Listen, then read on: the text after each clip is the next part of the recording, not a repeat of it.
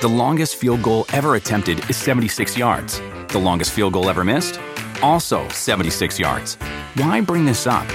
Because knowing your limits matters, both when you're kicking a field goal and when you gamble.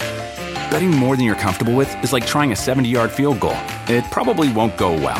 So set a limit when you gamble and stick to it. Want more helpful tips like this? Go to keepitfunohio.com for games, quizzes, and lots of ways to keep your gambling from getting out of hand.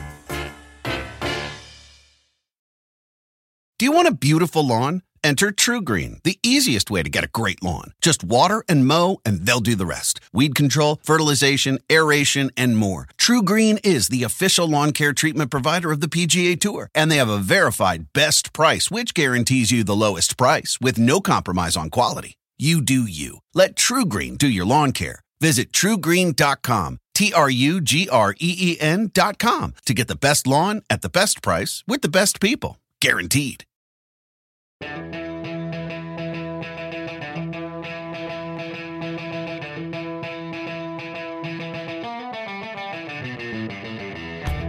Hello and welcome to the Roto-World Baseball Podcast, back with our usual late week episode. I'm DJ Short, and I'm joined here as always by Drew Silva. We're going to start out with a bunch of notable injury situations. There's a ton of them to get to, and finish with some waiver wire talk, but we have some other stuff in between, like Jimmy Nelson finally closing in on a return to the Brewers, and some closer notes. With that out of the way, Drew, I want to ask you a question right from the jump here. If Gleyber Torres played a full 162-game schedule exclusively against the Orioles, how many home runs do you think he would hit? Is this a riddle? It's not. It's just a factual... I think he would probably hit at least 162. Does that add up? Well, he was on the bench Thursday. He did come off the bench, and I think did he draw a bases loaded walk or something? Oh no, he had a single in the center field, I think. Yeah, that's right. Yeah. So he's hit 10 of his 12 homers against the Orioles this season in just 12 games. So, you project that out. I mean, it's going to be over 100. So like 130 maybe. Maybe I gave him too much credit. Yeah. But I mean, I guess you could say the same thing for like Joey Gallo or, name the slugger in baseball, Nolan Arenado. And by the way, the Orioles are coming to Coors Field this weekend. So that is that's a hazard for fans. Honestly. Yes. So that's going to be really interesting. Make sure you have some Rockies in your lineup this weekend. Season-long leagues, if you can do daily lineup changes, whatever the case may be, you got to get those guys in your lineup. Yeah, speaking of which, Charlie Blackmon left Thursday afternoon's game with it. It sounds like it's not too serious, a little calf issue, so he might actually miss that series. That's a bummer. But yeah, we've got a ton of injuries to get to. Go for it. Awful one at the top of the show. Andrelton Simmons was diagnosed with a grade 3 sprain of his left ankle on Wednesday. He lunged toward first base on Tuesday night while running out a ground ball, and it just twisted. I think he might have made contact with Twins reliever Taylor Rogers, and it did not look good. Grade 3 means a full tear of the ligament, essentially. So we're talking about a really serious injury. I've seen 8 to 12 weeks as a suggested timetable. There's nothing official yet from the Angels on that end other than optimism about Simmons' healing powers, which he does, that does have some credence. He has made it back very quickly from other injuries in the past, one of them being an ankle injury to his right foot. This one is to the left. But I think it's still a safe bet that he'll be down for multiple months. He's sort of a borderline fantasy guy, like a bit of power and a bit of speed. He had 3 homers, 5 steals, nice RBIs and runs scored total in 46 games this season. But mostly his value as a player comes from his elite defense at shortstop. So if you did have him rostered, I think you could just go ahead and drop him. Luis Rengifo was called up from AAA Salt Lake in a corresponding roster move when Simmons was placed on the injured list Wednesday. And it looks like he's going to get regular playing time for a while, whether at shortstop or second base. He's also played some third base. He hasn't done much with the bat in a couple different stints at the major league level this season, but that's a pretty small sample size. And he had an 801 OPS with 5 home runs and 3 stolen bases in 26 games this season at AAA. He also stole 41 bases in 127 minor league games last year. So I think there's, some deep league fantasy appeal there. Definitely a guy to target in AL only formats. He should start almost every day with a lot of speed and maybe some decent power. So if you're looking for someone to replace Simmons and you're in a deeper league, which if you own Simmons, you probably are in a deeper league, I think Rengifo is actually a pretty good internal option there. Yeah, I agree. Another notable injury in the AL West, Athletics slugger Chris Davis. Of course, he suffered what was called a left hip contusion after he hit the sidewall while trying to make a catch in foul territory. This was way back on May 5th. He's been in and out of the lineup since then and has even enjoyed some success at the plate during that time, but he was pulled from Tuesday's game after aggravating the injury on a swing. Just an obvious pain there when he was pulled from the game, but the A's have still resisted placing him on the injured list. The Athletics had an off day on Thursday. We're recording Thursday afternoon right now. So the A's just wanted to take some extra time to review an MRI before making a decision on Friday. It still seems likely he'll go on the IL though, and the feeling is that this might actually be an oblique injury, which you definitely don't want to hear. It's something that could knock him out for, at least a couple of weeks. So Davis's continued absence means more chances for guys like Mark Canha and Robbie Grossman, but also possibly Skye Bolt, who has been tearing up AAA this year. He was up briefly, I believe earlier this month for, less than a week, basically. So if Davis does indeed go on the IL, look out for Bolt in deeper formats. I think he can help you out there. Yeah, Bolt is already traveling, or he's in Oakland with the A's, so I think that is going to happen on Friday. Yep. I'm kind of into Mark Canha. He's flashed good power in the past when he gets regular plate appearances. Already has 7 home runs in 26 games this season, and only 18 of those were starts. So yeah, I mean the A's like to mix and match and platoon guys. They don't usually do that with Davis, but yeah, it could be kind of a rotation in that DH Chad spot. Pinder maybe too, who we've talked about before. But yeah, I mean, I guess it's one of those things. If somebody gets hot, they may end up getting a long leash there. But hopefully it's not too long before we see Davis back in the lineup. Yeah. Some pretty significant bullpen news came down Wednesday with Rockies closer Wade Davis landing on the injured list because of a left oblique strain. It's a relatively minor strain, according to manager Bud Black. So maybe he's ready in like 2 weeks, but oblique injuries can be tricky. They don't always cooperate with the timetables that are initially predicted. I would have guessed that the Rockies were going to do sort of a committee at closer in Davis's absence. Yeah. But Black is a very traditional manager. He likes to have his relievers in designated roles, which is, part of what made Davis a nice value in drafts this spring, despite the poor ERA he had last year. Just lots of save opportunities there. The closer of the Rockies always has a chance to lead the league in saves, or at least be near the top of the leaderboard. But Black said that Scott Oberg is going to be the guy. And he's still out there in 83% of Yahoo leagues as we record here on Thursday afternoon/evening. He's been pretty good this year, 1.77 ERA, only 13 strikeouts and 11 walks in 20 and a third innings. So the ERA is good. The peripherals aren't great, but should be getting a lot of save opportunities, especially with the Orioles coming to town, like I said. Seung-Won Oh probably would have been the fill-in closer, like in a vacuum, but he's had a terrible first 8 weeks.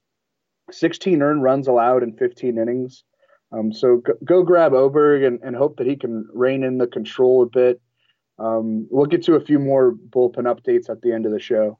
Oberg had a great year last year and had really good control. So maybe it's a mechanical thing, who knows, but hopefully he gets back on track there, because if he doesn't figure that stuff out, I don't think that ERA is going to stay that low for long, especially pitching in Coors Field can be an unforgiving place. So 12 walks and 58 innings last year. Yep, exactly. I mean, he's 1 walk away from that total. Yep.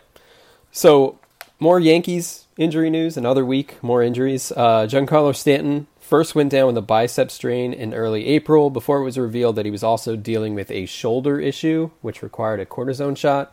However, he felt well enough to finally go out on a minor league rehab assignment this past Monday. That stint was short-lived, though, as Stanton was pulled from his rehab assignment on Wednesday due to a left calf strain. It's unclear when the injury happened, though Yankees manager Aaron Boone noted that he was hit in the area by a pitch during batting practice. It doesn't seem like that would result in a calf strain, but that's what we have right now. Either way, he's going to be shut down for 7 to 10 days, so his absence will now stretch into June at the very least. Tough news for the Yankees and fantasy owners, but his absence means more chances for Clint Frazier. Frazier was off to a great start prior to landing on the injured list about a month ago with a left ankle sprain. He's largely struggled since returning, but had a 2-homer game against the Orioles on Tuesday. Everybody has 2-homer games against the Orioles, obviously. Frazier's had 5 homers against the Orioles this year, so hasn't done much against other teams, but I at least see more upside here than some of the other Yankee injury fill-ins, Kendrys Morales, Cameron Maybin among them. One other Yankees note, CC Sabathia was placed on the injured list Wednesday due to inflammation in his right knee. Of course, knee issues are nothing new for him. He actually has a degenerative condition in the knee. He had a cleanup procedure on the knee last October. So Sabathia is going for treatment now in hopes that it won't be a lengthy absence. It looks like the Yankees are rolling with an opener to fill his spot this weekend, but they should get James Paxton back next week. That's assuming all goes well in a simulated game on Friday. So not all bad news for the Yankees. Yeah, Stanton's still owed like $254 million. Yeah. But I mean, the Marlins do have to send the Yankees $30 million if he doesn't opt out of his contract after 2020. I'm not like writing him off. You know, still has amazing raw power when he's healthy, and he should have that for a long time. But yeah, these durability issues have kind of been a thing for him for a while. And even in the DH spot, it could be a struggle to get like 140 to 150 plus games from him, you know, every year moving forward. Just 3 games this year. Right. So I don't know. Maybe some regrets about that trade. Christian Yelich has been absent from the Brewers starting lineup for the last few days due to back spasms. You might remember that he missed a full 7 days of action between late April and early May, also with a back issue. Yelich says this one is different. Brewers manager Craig Counsell kind of shot back at a reporter Wednesday who used the word chronic when describing the back problem. So maybe there is nothing to see here. The reigning National League MVP hit a home run in the last game he played in Sunday against the Braves. So it's not like there are a bunch of red flags here in his performance. He's still got a crazy stat line, batting .325 with a .440 on base percentage, .732 slug. In 44 games this year, 19 home runs, 41 RBIs, some steals, 40 runs scored. So there's some frustration here for fantasy owners, I think, with the ongoing back problems and the fact that, you know, the Brewers aren't placing him on the IL. They're just kind of letting him rest for weeks at a time, stretches of days at a time. But at least you're getting a ton of production from him when he does play. And it sounds like he could be back in there this weekend against the Phillies. Ben Gamel has seen an uptick in playing time when Yelich is down, but I don't think there's any real fantasy appeal there outside of like DFS bargain play type stuff. Well, it was an interesting week for the Mets in many, many, many ways. Coming off a sweep at the hands of the Marlins, it looked like Mickey Callaway could be fired. I personally thought he would be, but the Mets gave him the old vote of confidence instead on Monday afternoon. And at that same time, it was revealed that Yoenis Cespedes, who's been rehabbing from surgery on both of his heels, suffered multiple ankle fractures by falling into a hole on his ranch. He underwent season-ending surgery on Thursday. I'd say they reached peak Mets with that one, but every time I say that, something more ridiculous happens, so I'm going to hold off on that. Anyway, Cespedes' season is over, like I said, and at this point, it's fair to wonder what to expect from him moving forward, if anything. Cespedes is still owed $29.5 million next year in the final year of his 4-year, $110 million contract. That deal obviously hasn't worked out as hoped. I mean, every Mets fan wanted the Mets to sign Cespedes and bring him back, so you can't, say you regret it necessarily. It's sort of Monday morning quarterbacking with that one. But obviously he just hasn't been able to stay on the field. Yep. Let's go Mets. Yeah. I can't really talk because the Cardinals are in a complete free fall. Yeah, they've faded a bit. And of course, the Mets completed a 4-game sweep of the Nationals on Thursday afternoon. So crazy stuff going on. The Marlins have won 6 in a row. So the NL East is really weird right now. More Mets injury news, though. We said on last week's show, Michael Conforto suffered a concussion. He started to ramp things up over the past couple of days and is said to be symptom-free. So it might not be much longer before he's back. And the Mets could certainly use the help as Robinson Cano, Jeff McNeil, and Brandon Nimmo all hit the injured list this week. This wraps up a crazy few days for Cano, who was right in the middle of the Conforto concussion last Thursday. He had a couple of instances where he didn't hustle down the baseline that received a ton of attention. Cano was held out of the lineup Monday before hitting a pinch hit double, which I believe was his fastest trip to second base in something like 3 years, StatCast data. So the message, I guess, was received. But Cano also hustled on an innocent grounder during Wednesday's game before he pulled up lame with left quad tightness, and that necessitated a trip to the injured list on Thursday. So this all wrapped up pretty perfectly. Injures himself hustling down the line. As for McNeil, he suffered a left hamstring strain on Wednesday and was placed on the injured list Thursday. It's worth noting that he was already dealing with some abdominal tightness, so I think it's just for the best to give him some rest. Hopefully he's ready after 10 days. As for Nimmo, he originally hurt his neck over a month ago, left a game on April 16th, missed a couple of games from there, but came right back. He's been terrible in that time, hitting 171 with a 536 OPS over his last 26 games. So the nagging issue provides some context for his struggles at least. An MRI on Wednesday revealed inflammation in his neck, but there's no real timetable for his return. With all those guys out, we're going to see more of Rajay Davis and Carlos Gomez. Davis with a pinch hit 3-run homer in his first at-bat with the Mets on Wednesday. Gomez with the go-ahead 3-run homer on Thursday, which was pretty fun to watch. But the guy I'm most interested in from a fantasy perspective is J.D. Davis. Acquired from the Astros over the winter, Davis has swung the bat well this year, had another hit Thursday against the Nats while making the start in left field. Definitely notable there. He's now hitting .283 with a .352 on-base percentage and a .469 slugging percentage. 5 homers, 6 doubles, 14 RBIs, and just 125 plate appearances. Still hits too many balls on the ground, but he also hits the ball really hard. If you look at things like average exit velocity, hard hit percentage, he rates pretty highly in those areas, even dating back to his time with the Astros. So I'm definitely intrigued to see more from him in the coming days. So if you're in a deeper league, maybe you need a corner infielder, I think Davis is definitely worth a stash. So that's the long list of Mets injuries. I'm leaving Jason Vargas out of this. I'm not even going to talk about him. I had to look back and see who the Astros and Mets traded in that J.D. Davis deal. Like, I don't even remember it really.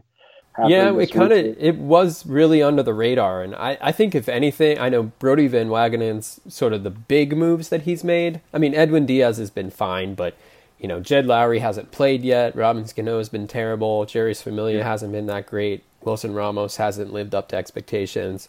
But the depth moves that he's made have really paid off nicely. You know, Davis, even the guys who just got called up in recent days, minor league depth has come in handy, especially during this time where they're missing a ton of outfielders. And the Mets actually claimed Aaron Altair off waivers from the Giants on Thursday as well. So he's likely going to be on the active roster on Friday. So someone who was pretty good with the Phillies a couple of years back. I'm not sure about fantasy relevancy, but another depth piece as they try to, wade their way through all these injuries. All right, now to some positive injury news. Jose Altuve took a successful round of on-field batting practice Wednesday and is supposed to head out on a minor league rehab assignment this weekend, maybe beginning Friday. Then probably returns to the Astros active roster sometime early to middle of next week, assuming, there are no setbacks in those minor league games. He's been on the injured list since May 11th with a left hamstring strain.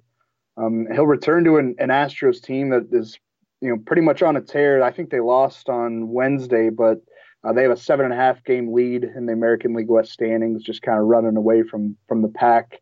Ledmus Diaz played really well in Altuve's absence. He could maybe start seeing more action at first base when Altuve's back to playing second base every day. The Astros are getting great production from just about every part of their roster, from the rotation to the bullpen to pretty much every position on the field, except for first base, where there's currently a combined 732 OPS. Thank you, Tyler White, for making me look like an idiot all spring. He finally hit a homer the other day. I saw that, like the day after I dropped him. Diaz has an 824 OPS with 5 home runs and 22 RBIs in 28 games played this season. I don't know if you can count on him getting regular playing time moving forward. The Astros have a lot of options at first base. They could call up Jordan Alvarez at any moment. So I don't know if Diaz should be fantasy relevant once Altuve comes back, but good news in general for Altuve owners. More AL West news here. Andrew Heaney. I mentioned him last week, but here's another reminder. Heaney's been out all season with an elbow injury, but he's closing in on a return to the Angels. Heaney threw 4 1/3 scoreless innings in AAA on Monday, struck out 10 batters, and allowed just 2 hits and 1 walk in his 73 pitches. It's possible he could join the Angels rotation as soon as Sunday against the Rangers. Alternatively, the Angels could opt for an opener to start that day instead, pushing Heaney back until next week, but still, he needs to be stashed really wherever he's available, much like I said last week. As of Thursday afternoon, Heaney was still available in 50% of Yahoo leagues, so if your rotation's struggling, you need a back-end kind of guy on your staff, I think Heaney's a great pickup right now. I liked that the Angels signed Trevor Cahill and Matt Harvey to those relatively high-dollar one-year deals this winter. Like they had a need and addressed it, and there's no such thing as like a bad one-year deal for teams that are worth billions of dollars. But man, they've both been terrible. ERAs in the 6s for both Cahill and Harvey. So they really need Heaney to come back and stay healthy. For sure. Scooter Gennett told reporters on Tuesday that he's hoping to join the Reds' active roster within the next couple of weeks. He's been out all season with a severe groin strain that he suffered near the tail end of spring training. But he's doing daily infield drills right now, started swinging a bat earlier this week, did some tee work. So maybe he gets out on a minor league rehab assignment like toward the end of next week. It could be a lengthier one since he's been out so long. But I think he's worth bringing up on this week's injury-focused show because he's currently owned in just 57% of Yahoo leagues, 45% of ESPN leagues, and I think he's definitely worth stashing if he's out there and you have an open IL spot. The stats, he batted .303 with an .859 OPS, 50 home runs, and 189 RBIs in 295 games between 2017 and 2018. We know he can hit. He's in a great ballpark for power. He's probably going to be a big-time trade candidate as we move closer to the July 31st deadline, given that he's due to become a free agent in the winter. And they've had contract extension negotiations, but it doesn't seem like they've gotten very far. And the Reds are looking like a non-contender despite all the moves they made over the offseason with 2019 in mind. So they're going to be very active at the deadline, I would imagine. Being dealt away from Great American Ballpark could, definitely hurt Gennett's value and potential fantasy production. But maybe he lands in, another good hitting environment on a contending team with a good lineup spot. That could certainly happen.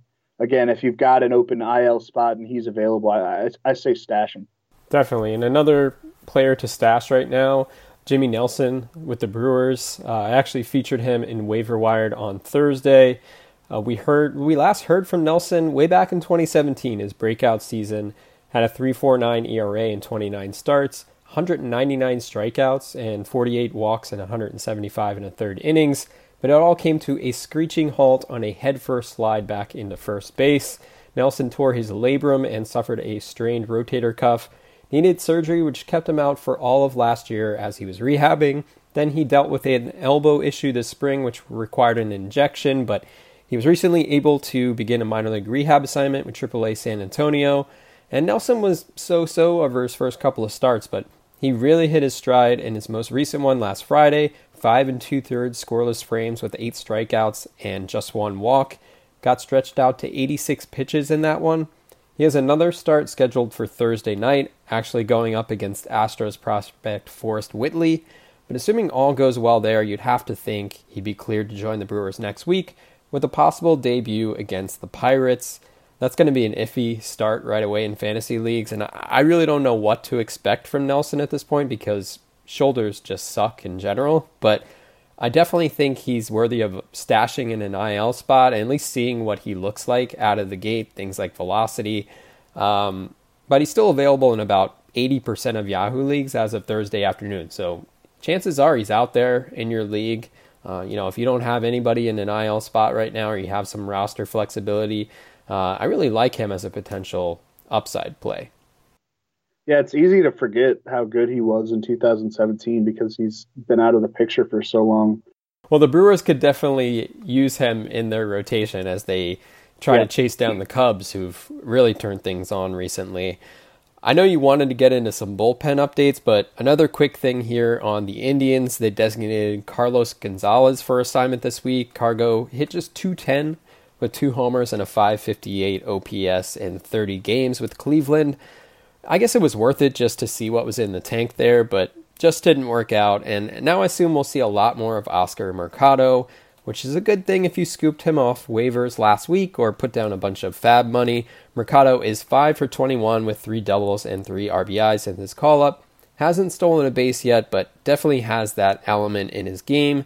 And one of the main reasons you'd pick him up in a deeper mixed league. So good news there for Mercado, who obviously is a bit more exciting from a fantasy perspective than Cargo at this point. Yeah, Carlos Gonzalez at Coors Field, lifetime, 328 batting average, 993 OPS, and then everywhere else in OPS in the low 700s. I forget who tweeted this, but the Indians were talking about calling up Dioner Navarro when Roberto Perez suffered a concussion earlier this week. It didn't wind up happening. But somebody on Twitter was like, do we really live in a world where Dioner Navarro's playing career is going to outlast Carlos Gonzalez's? I'm like, it's pretty funny. Well, and it looks like Bradley Zimmer might also be back with the Indians fairly soon. I don't know if he's going to be a mixed league guy when he comes up because he was pretty bad. I hope so. But yeah, I mean, not far removed from being considered a top prospect and a building block for the Indians. So he's someone to watch too once he comes back up. Yeah. All right, a little more closer report stuff, and then we'll get to some more waiver wire targets. Sean Kelly earned saves on back-to-back days for the Rangers this Tuesday and Wednesday. Was activated off the injured list on Tuesday afternoon, which is pretty interesting because Jose Leclerc has pitched a whole lot better lately, been very good over his last 4 outings, and you'd think they'd want to put him back into the closer spot immediately, now that he's showing that he's kind of over the command issues that plagued him in April. But Leclerc has been used a lot earlier in games, even served as the Rangers opener last Friday against the Cardinals. He pitched the 5th and 6th the other day, so kind of a multi-inning role too. So maybe manager Chris Woodward is rethinking Leclerc's role in general. We'll just kind of have to see. Kelly has been awesome this season, missed some time after needing surgery to remove the lymph nodes from his throat, but he has a 1.69 ERA, 0.81 whip, 14 strikeouts in 16 innings. I think definitely worth picking back up if people in your league dropped him when he landed on the IL. I don't really know what to tell Leclerc owners. I guess he's getting strikeouts and working multiple innings, actually helping your ERA now rather than tanking it, but we'll see if he gets back to picking up saves too. I don't know. And then I think Sean Newcomb of the Braves is a smart pickup right now if he's still available. He's taken really well to the move to the bullpen. 8 1/3 scoreless innings with 8 strikeouts and 0 walks. Earned his first career save on Monday, or maybe that was Tuesday. Yeah, I think it was Tuesday. Luke Jackson has been the Braves' primary closer since Arodys Vizcaíno underwent season-ending shoulder surgery and then was traded as kind of a salary dump to the Mariners. AJ Minter got some looks, but he has a shoulder issue of his own, and he's in the minors right now because he did not pitch well. But Luke Jackson has struggled in his last 2 appearances, got absolutely hammered on Tuesday in San Francisco. Newcomb, we know the stuff is good. Former first-round pick, top 20 prospect. Had a decent year as a starter last year, but just really couldn't get over the hump with his command and in that rotation role. It seems like a different look and a different feel has really helped his command. Like I said, 0 walks and 8 1/3 scoreless innings of relief so far. I think he might turn into like a real waiver wire treasure if he runs away with the ninth inning job. The Braves are a good team. I think they'll be in contention all year. Lots of save chances there for him possibly moving forward. And I think the way it all lays out for him, I think he can do exactly that as far as running away with the job. What's interesting about the Braves is they have so many really intriguing young arms that it always made sense that one of those guys could potentially move to the back end of the bullpen and make a big impact. Yeah, they kind of should have done it earlier. Yeah, I mean, I wasn't expecting it to be Newcomb, but he's taken in the role so far. We'll see if he can keep that control together. But if he can, I think he definitely has the stuff to succeed. Anything else? No, that's all I got. Pedro Strop is on his way back. I was going to break that down, but I really don't know what the Cubs are going to do. I think Joe Madden is kind of content now to mix and match. I don't know that he's going to be locked in at closer. Yeah, Steve Cishek has been really good. Yeah, Cishek's been good. Yep, he has been good. One thing I want to mention here, because I was just looking at the Twins and Angels score. Matt Harvey knocked out in the third inning, gave up 8 runs. Now has a 7.50 ERA through 10 starts. So I had to adjust my number that I said earlier. Yeah, dear God. That's sad. That is sad. We're going to finish up here with some waiver wire recommendations. I have 2 from my waiver wired column, which comes out every Thursday. Go to rotoworld.com to check that out. I'll start out here with Scott Kingery, was still available in almost 70% of Yahoo leagues as of Thursday morning. Kingery, of course, was a popular waiver wire pickup a few weeks back. Hit the injured list with a strained right hamstring, unfortunately, but back to full health now, and he's actually been playing a lot of center field recently with Odubel Herrera going on the bench there. Herrera really hasn't hit dating back to the start of last year. Michael Franco has also really dropped off. I know he was sort of a trendy name for the first couple weeks of the season, but he's struggled over the past month or so. So you look at the opportunity there between the center field and third base. It really looks like Kingery's going to get a chance to play here. I know how much Kingery struggled as a rookie last year. But also keep in mind he was learning shortstop on the fly, a position he never really played. Still has that prospect pedigree on his side, still really young. So I think he's someone worth taking a chance on in most formats, just to see how things play out. A great lineup there in Philadelphia. It also helps from a fantasy perspective that he's eligible at 3 different positions. So someone who can be a mix and match guy whenever he's in the lineup. So I definitely think worthy of a pickup right now. The other one is Ian Desmond with the Rockies.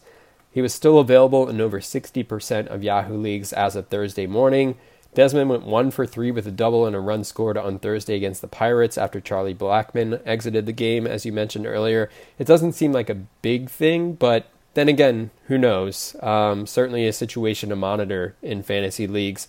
The overall numbers for Desmond aren't great, but he's hitting .361, 13 for 36 over his last 11 games, 2 homers in that time, 6 RBIs, 9 runs scored. And I think what's most encouraging about Desmond so far is that his fly ball rate is way up from last year. He was at 37.5% entering play on Thursday. He was just at 21.5% last year, which is just crazy low. Meanwhile, his barrel percentage has nearly doubled from where it was last year. So if the at-bats are there, and any absence to Blackmon would clinch that for sure, Desmond needs to be rostered in all formats. He should probably be scooped up even if Blackmon's fine, honestly. Like I said earlier, the Orioles are coming to Coors Field this weekend, so that should definitely be fun. Try to get in on the action there in fantasy leagues, and one way you can do that is to add Desmond. And then on the Orioles, Keon Broxton, I think, might be back on the fantasy radar, at least in like deeper leagues, definitely AL-only formats. He was traded from the Mets to the O's on Wednesday for $500,000 in international spending money. Broxton had really struggled this season with the Mets. 143, 208, 163 batting line, and 53 plate appearances. But the playing time was sporadic, and I think he could see something close to everyday playing time with the Orioles. You know, they're rebuilding, might as well see what he has. Their outfield hasn't done a whole lot besides Trey Mancini. The last time he was an everyday player in 2017 with the Brewers, he had a 2020 season, 20 home runs, 21 stolen bases in 143 games. We've talked all show. The Orioles play at Coors Field this weekend. That could benefit Broxton as well as it benefits the Rockies, who get to go bombs away on the Orioles pitching staff.